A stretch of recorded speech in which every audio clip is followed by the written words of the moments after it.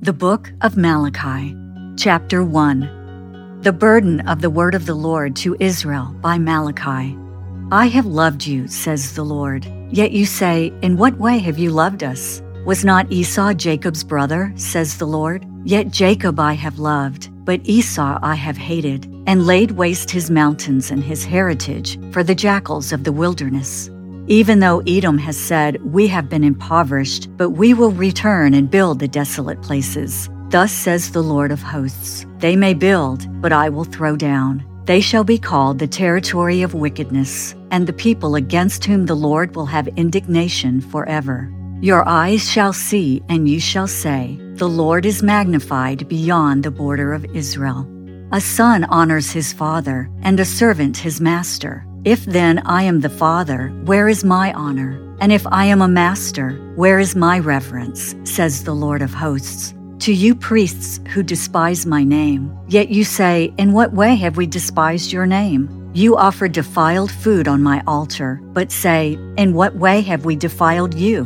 By saying, the table of the Lord is contemptible. And when you offer the blind as a sacrifice, is it not evil? And when you offer the lame and sick, is it not evil? Offer it then to your governor. Would he be pleased with you? Would he accept you favorably, says the Lord of hosts? But now entreat God's favor, that he may be gracious to us. While this is being done by your hands, will he accept you favorably, says the Lord of hosts? Who is there even among you who would shut the doors, so that you would not kindle fire on my altar in vain? I have no pleasure in you, says the Lord of hosts, nor will I accept an offering from your hands. For from the rising of the sun even to its going down, my name shall be great among the Gentiles. In every place incense shall be offered to my name, and a pure offering. For my name shall be great among the nations, says the Lord of hosts.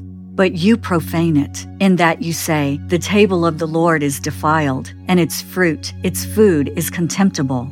You also say, oh, what a weariness, and you sneer at it, says the Lord of hosts.